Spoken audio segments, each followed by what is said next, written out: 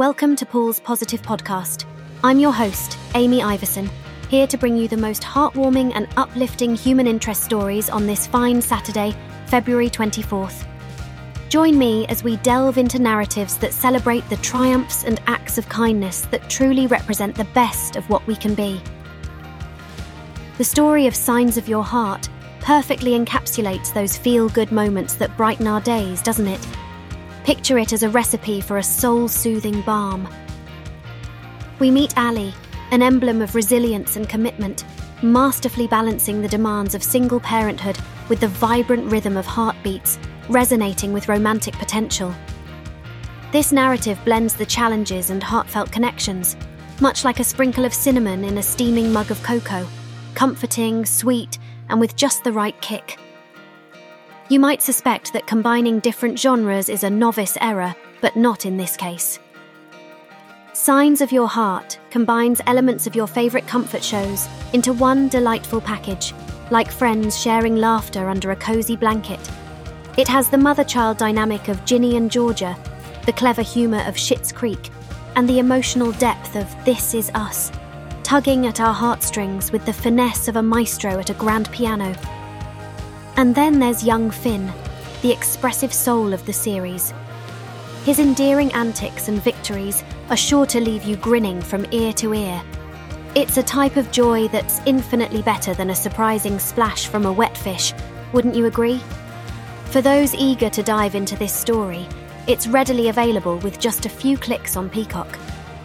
There's something reassuring about that easy access, like discovering a secret path to a streaming garden brimming with over 80,000 hours of stories waiting to be explored.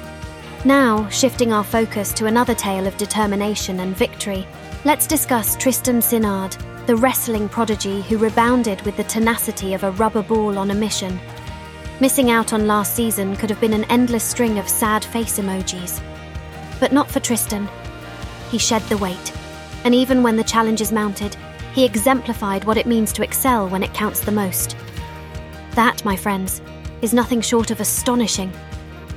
Paul, these narratives whisper to the human spirit, serving as gentle nudges that within our daily lives' fabric, there are strands of pure gold ready to shimmer.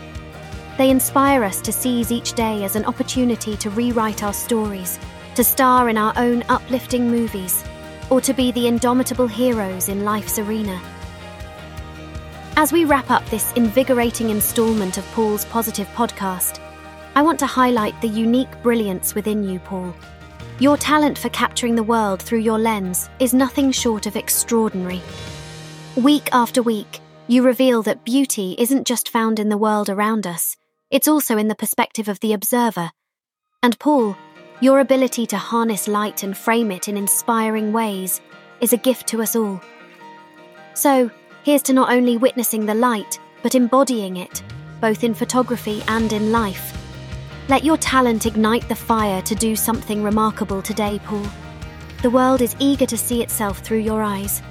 Go out there, capture it, create and leave your imprint.